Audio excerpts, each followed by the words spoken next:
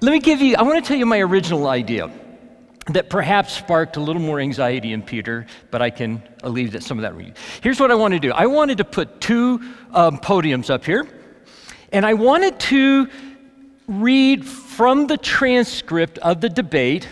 Wouldn't tell you who, it would be equal. I would read from both people. And what I would try to do is find where they made sort of a clear statement of a position that the other person would not be able to agree with. And I wanted to demonstrate sort of my deepest desire of how I wished they would have responded. The truth is I couldn't find enough clear, you know what I'm saying? I couldn't find a clear position that was stated over the whole transcript. And so I'm going to do it this way. It will have application to what's happening politically, but this really I don't have any politics connected immediately to our conversation today. Here's what I would like for you to do. And I've had this exercise. This reflects a lot of sort of my physiology when I encounter a very difficult conversation. And I don't have any anxiety disorder, but it creates what I think anxiety might be the closest word, because something happens in my chest. I know when I'm entering into a conversation that is really hard for me, my chest, I feel it. I can feel it either getting tight or it just feels kind of weird.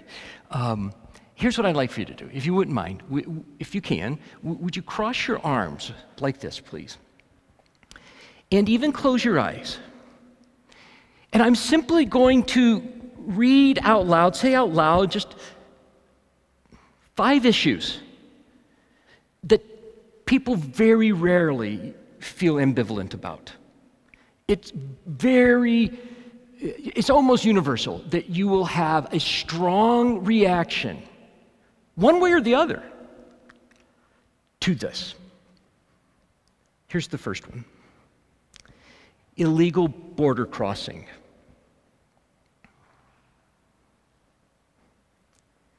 Gun control. Universal health care. Supreme Court nomination. Black licorice. Okay. I don't know people who are ambivalent about any of those. They have, it feels like a visceral response. And so what I'd like to talk about very simply is how do we, when I have something that feels so deep, and it is my belief that if we could peel back deep enough, that we would find even the person who so disagrees with how I've concluded something or how I view a position, that if I could peel back far enough, I would find that there is this nugget in both of us that is rooted in something good, a desire that is deeply good. And so, I want to read this passage that seems so timely and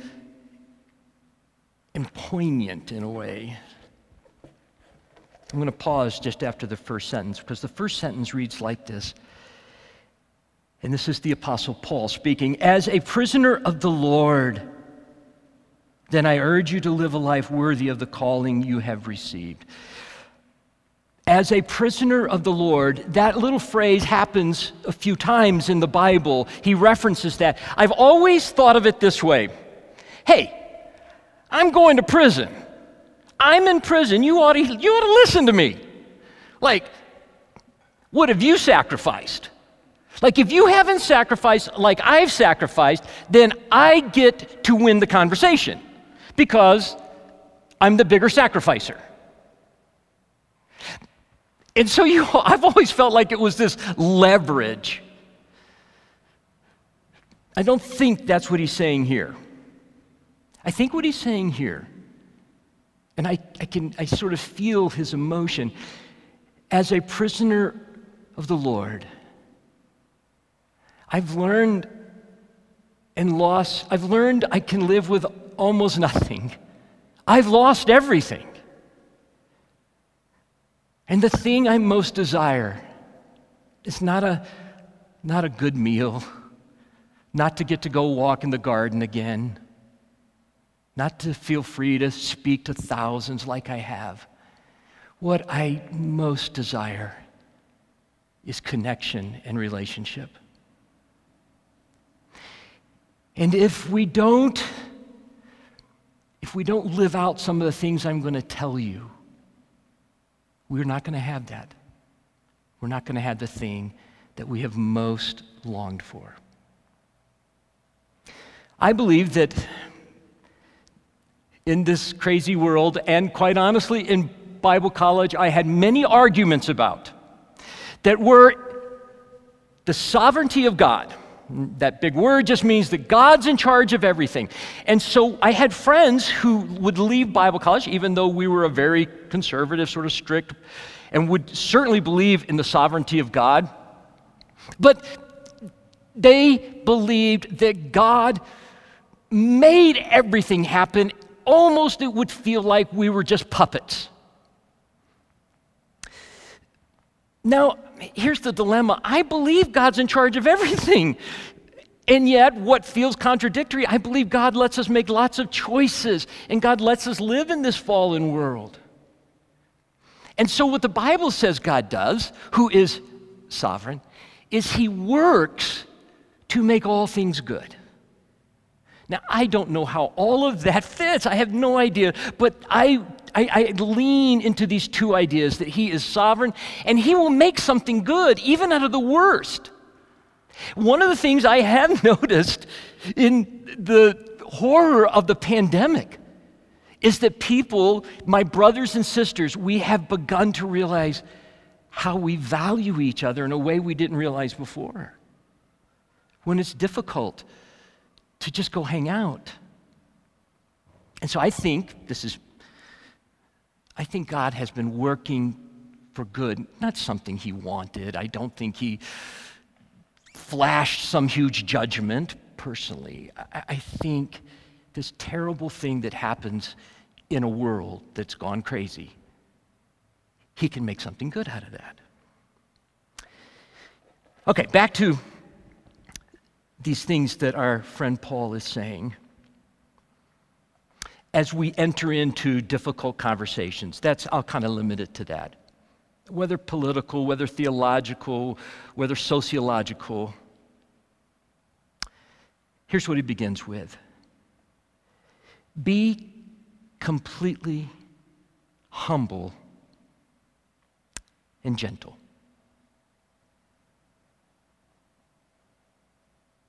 Someone says something to me, they state their position, and I feel my chest tighten. I can't tell you how many times I have interrupted them with a yeah, but. I haven't let them finish their sentence. I just interrupted them because I didn't mean to even. It just erupted because it's so wrong what they said. I don't know if you can think of any examples where that's happened recently on television. But I admit I've done it. I really have done it. Can you imagine, here's what I dream for politically in church splits, that somebody states their position. I don't interrupt them. I hear it all. Oh, how I wish I would hear a politician say, you know, I've thought a long time, but listening to you, I realize I had drawn the wrong conclusion. I think you may be right.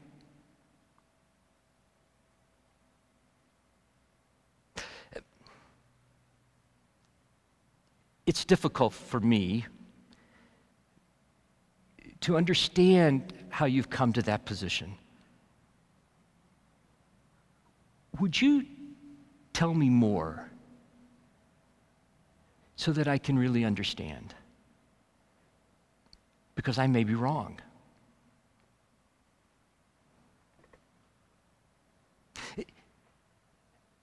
I don't know. I suppose that would be political suicide. And it would take tremendous humility, something I don't often exhibit. Because you see, when somebody's speaking and they say something that I have that response to, I no longer can listen. All it seems I can do is be thinking about how I can rebut and respond. Politically, or with my wife. Imagine if we lived in a world where we could be gentle. To be gentle, to say, I don't know the answer to your question, to your inquiry, to your point, but could I get back to you? When I said what you just quoted, I misspoke. Would you let me rephrase that? You see, humility and patience do seem to walk hand in hand. To be patient takes humility. Or gentleness, I'm so sorry. Let me do patience. So here's patience. Humility, gentleness. By the way, when I am in these conversations, back to the gentleness idea, you will know that I'm in one of those conversations because I get loud. You see, I often believe that the reason a person is not understanding my truth is that they have auditory issues. They can't hear well. And I have this impulse that if only I would say it louder, then they would get it. It's clear, often with my wife. Yes. And I get louder and louder. My wife and I actually have a signal if we're at a dinner party and I start to ramp up, she will do this. You remember the movie The Sting? Anyhow, it doesn't matter. She just touches her nose. And that means we've had enough without embarrassing me. But then she tells everybody why she did it. But anyhow, be patient. I'm sorry I did not let you finish your thought. Imagine on the debate. If both candidates had just said, oh, I got that crazy thing in me. I'm so sorry. Forgive me. I didn't let you finish your thought. Please, go ahead. Patient. Hey, perhaps this is a big topic. Maybe we could meet a few times to discuss it because I don't feel like we have enough time to solve it right now. I'd like to think about this for a few days. This is important.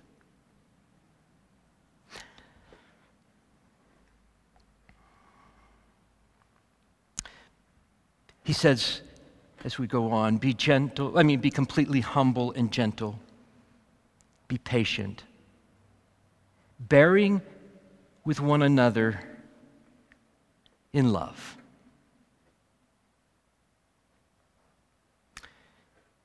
I want to give you some examples of what bearing in love does not look like.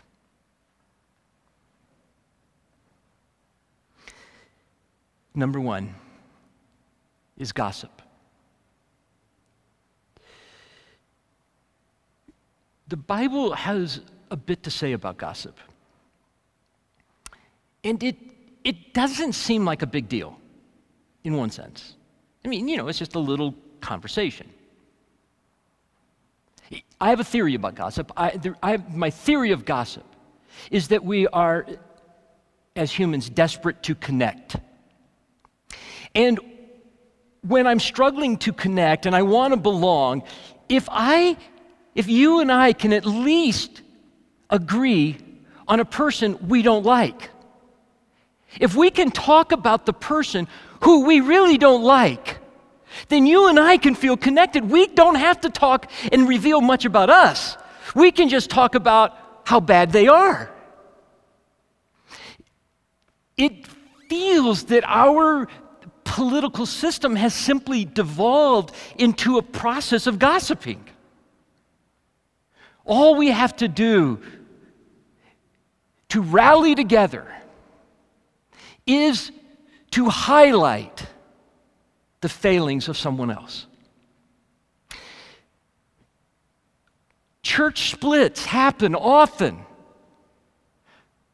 not because people have just big disagreements, which they do, but they have big disagreements which they do not speak together about with humility and gentleness and patience, and they talk to other people on their team. What happens with gossip is I'm simply trying to find somebody who will be on my team. I can't tell you how many times, and I know that I tend to be naive, that somebody has come and asked me, hey, Carl, what do you believe about blank? And I'm thinking they want to learn my position. They want to learn. They're struggling. They're in the midst of sort of making some decisions. If I look back, that's never been why they've asked me. They've always asked me because they want to know if I'm on their team. And when I answer, they either feel close to me or there is a distance in the relationship. Another way in which we will struggle to bear with one another in love is when we begin believing we can name somebody. A name is a single statement that when saying, maybe we don't realize it, but it will summarize the entire person. When I name somebody, what I'm saying is this is all of who they are. I wouldn't intellectually say that, but that's sort of what I'm doing. This is who they are. I can't believe they believe that. You would have to be stupid to believe that. Stupid. How do you get out of that? If you're stupid, how could you ever come to somebody and have something of worth to bring in a conversation? If you're stupid, why would anybody listen to you? Selfish, narcissistic, weak, greedy, irresponsible. Now, people are all of those things. But in some degree, aren't we also every one of those? Have I not been a part of all of that?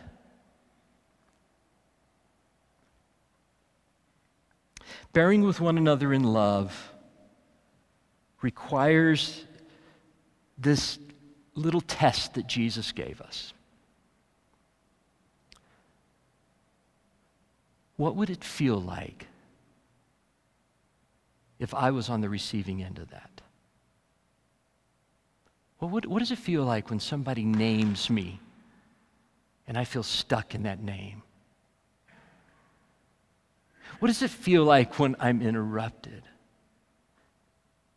What does it feel like when I don't think that they care to hear my response? What does it feel like when I never get an apology?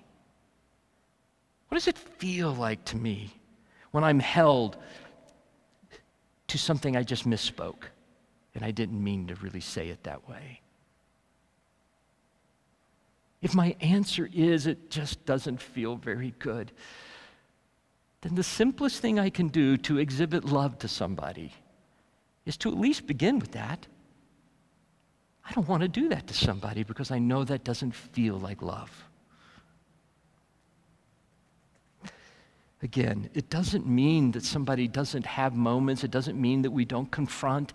It means that we don't summarize a life with someone's worst moment.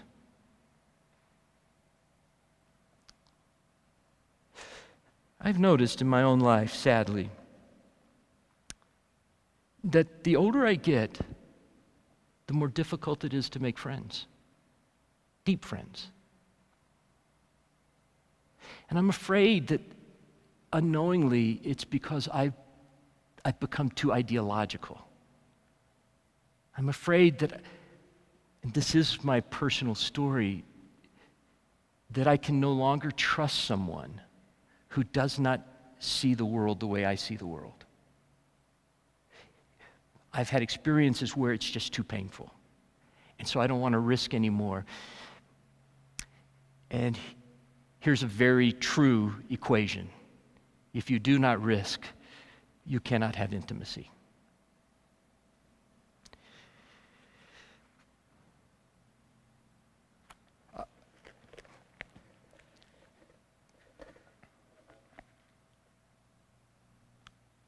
I think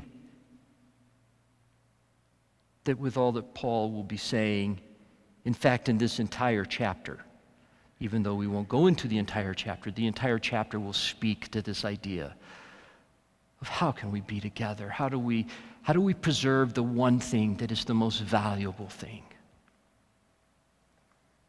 When he says this, make every effort to keep the unity of the Spirit through the bond of peace. We're not going to all see the world the same way. We're not going to agree on everything in the Bible. But there's one thing we can do. And there is one place we can come together every week.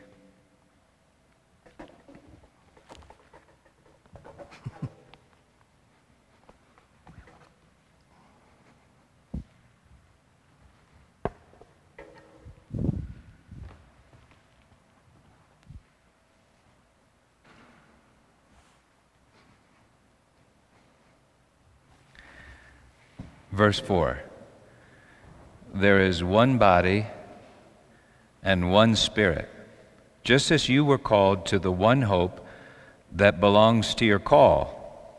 One Lord, one faith, one baptism, one God and Father of all, who is over all and through all and in all. But grace was given to each one of us according to the measure of Christ's gift. And so Paul says that there's one body, and he's already said that this is the plan for the fullness of time, to anakephalio, to unite together under one head, all things in Christ. It's his body. And so on the night that he was betrayed, he took bread and he broke it, saying, "This is my body given to you. Take and eat and do it in remembrance of me." And in the same way, after supper, and having given thanks, he took the cup. And he said, "This is the covenant in my blood, poured out for the forgiveness of sins. Drink of it, all of you, and do it in remembrance of me." And so, if you're struggling to know how to talk to somebody else in the body, this is a pretty important picture. You know, according to Scripture, God created everything with a word. He spoke a word into the chaos, into the void. And that word became flesh and dwelt among us, full of grace and truth. And it was He that said, "This is my body, this is my blood." And so when you speak a word, this is the word that you're supposed to speak. And so the word might be a confrontation. It might be an encouragement. The word might be easy. The word might be hard. But whatever you speak, is to be this. And so I think in our heads, in our hearts, I can ask myself, is this the word that I'm speaking when I speak? Because if I speak, I become a participant in the new creation. But if this is not the word that I speak, I become a participant in the desecration. So we invite you to come to the table and take one of these cups. And I wish we didn't have to do it with these little cups or whatever, but maybe that's a good reminder that this really isn't about bread and wine, it's about every word that you speak. And when you speak to your neighbor, are you okay? I did the full-on, I totally antisepticized my hands. Okay, you ready? So whenever I speak to Carl, I'm to be doing that. And whenever Carl speaks to me, that's what he's doing. And we become what we truly are, the body of Christ. Amen? Amen. Amen. The same Apostle Paul writes in a different letter, "Make my joy complete by being like-minded, having the same love, being one in spirit and of one mind. Do nothing out of selfish ambition or vain conceit. Rather, in humility, value others above yourselves, not looking to your own interests, but each of you to the interests of others." May it be. Amen.